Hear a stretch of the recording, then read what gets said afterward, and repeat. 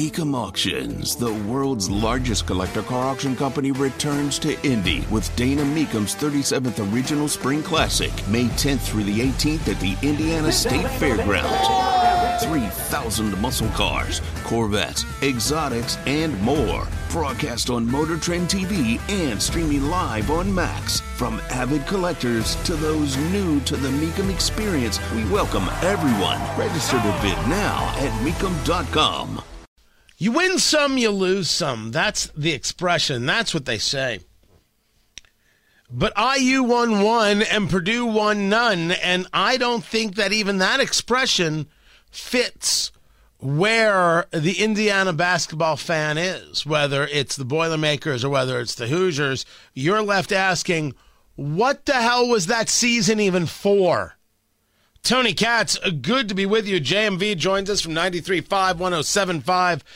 The Fan, he is the voice of sports in Indiana. We're going to start with IU and that loss last night, which I consider to be embarrassing.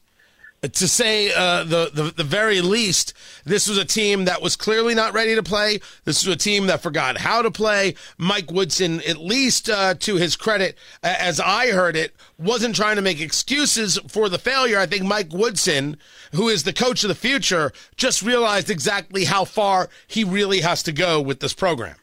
No, there's no doubt about it. There was really an embarrassment cloud other than IU and Kent State on Friday surrounding the teams that most of your listening audience roots for here in and around Indiana. I mean, it was that bad. Purdue and FDU, obviously, and then, you know, when you're talking about what IU did last night, and they just got outworked.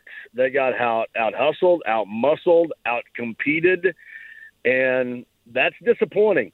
If you just take a whipping because somebody is shooting a three or somebody is getting hot or at that moment they're just better than you, that's one thing. But the way that they got worked on the glass on both ends and the way that they got outworked overall in that game, and really, Tony, other than the start of the second half when IU took that lead, that was about it. I mean, they got completely dominated by Miami, and that was an incredibly disappointing way to end a season and also an incredibly disappointing way to end a career for a guy that I wanted to see him not have to fight criticism, and obviously he's not going to fight it. I bring it up this way. But Trace Jackson-Davis has had a great career at IU.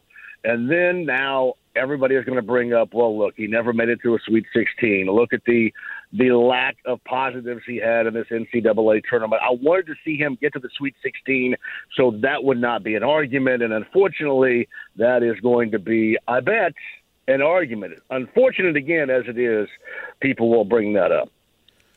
Yeah, we're talking about the fact that two things happened. First, I didn't give that score. 85-69. Miami, which was the 5 seed, over IU, which was the 4 seed. And secondly, you bring up Trace Jackson-Davis. You bring up criticisms about him.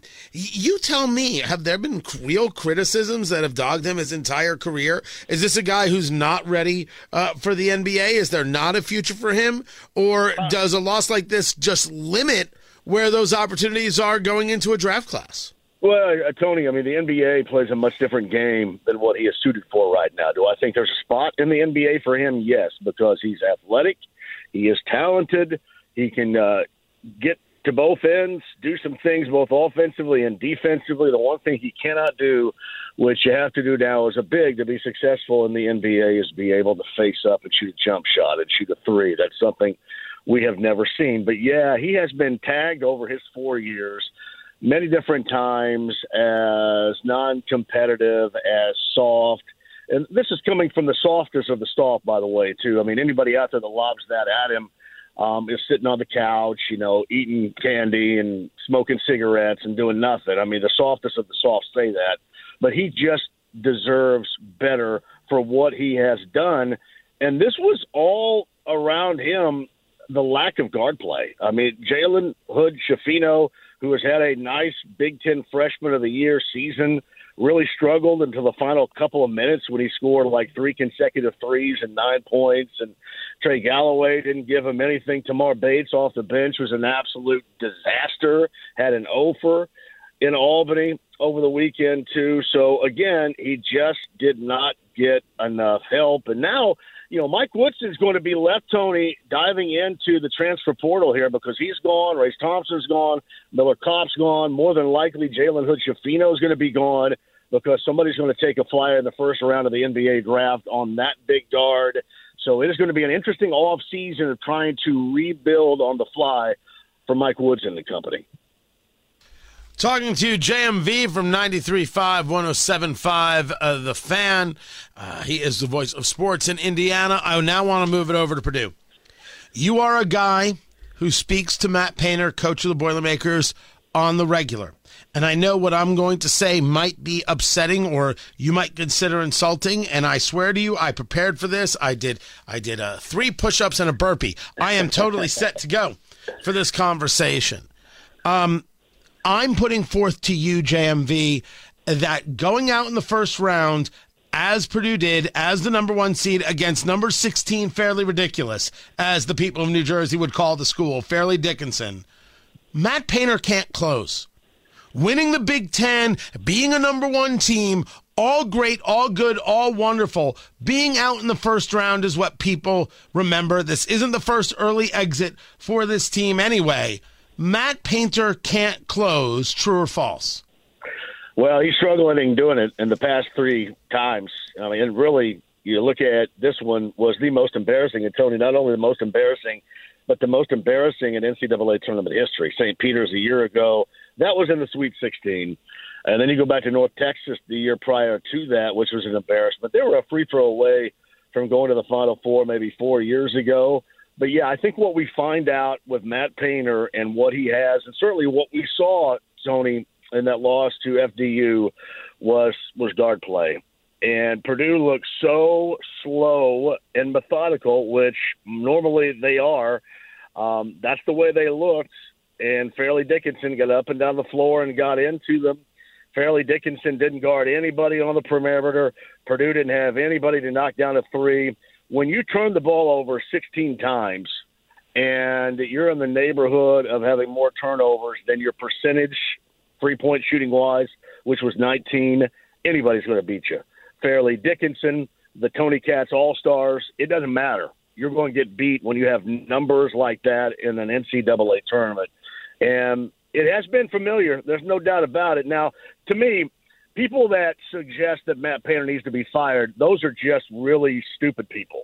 But does he need to change up some things on how he addresses this tournament? No doubt. Because he's got it down, Tony. The Big Ten Conference season, even the Big Ten tournament. He's got that down. But you got to get into this tournament now because that has been your issue and find new means in which you can raise it, and that's at the guard position. That's getting quicker. That's getting faster.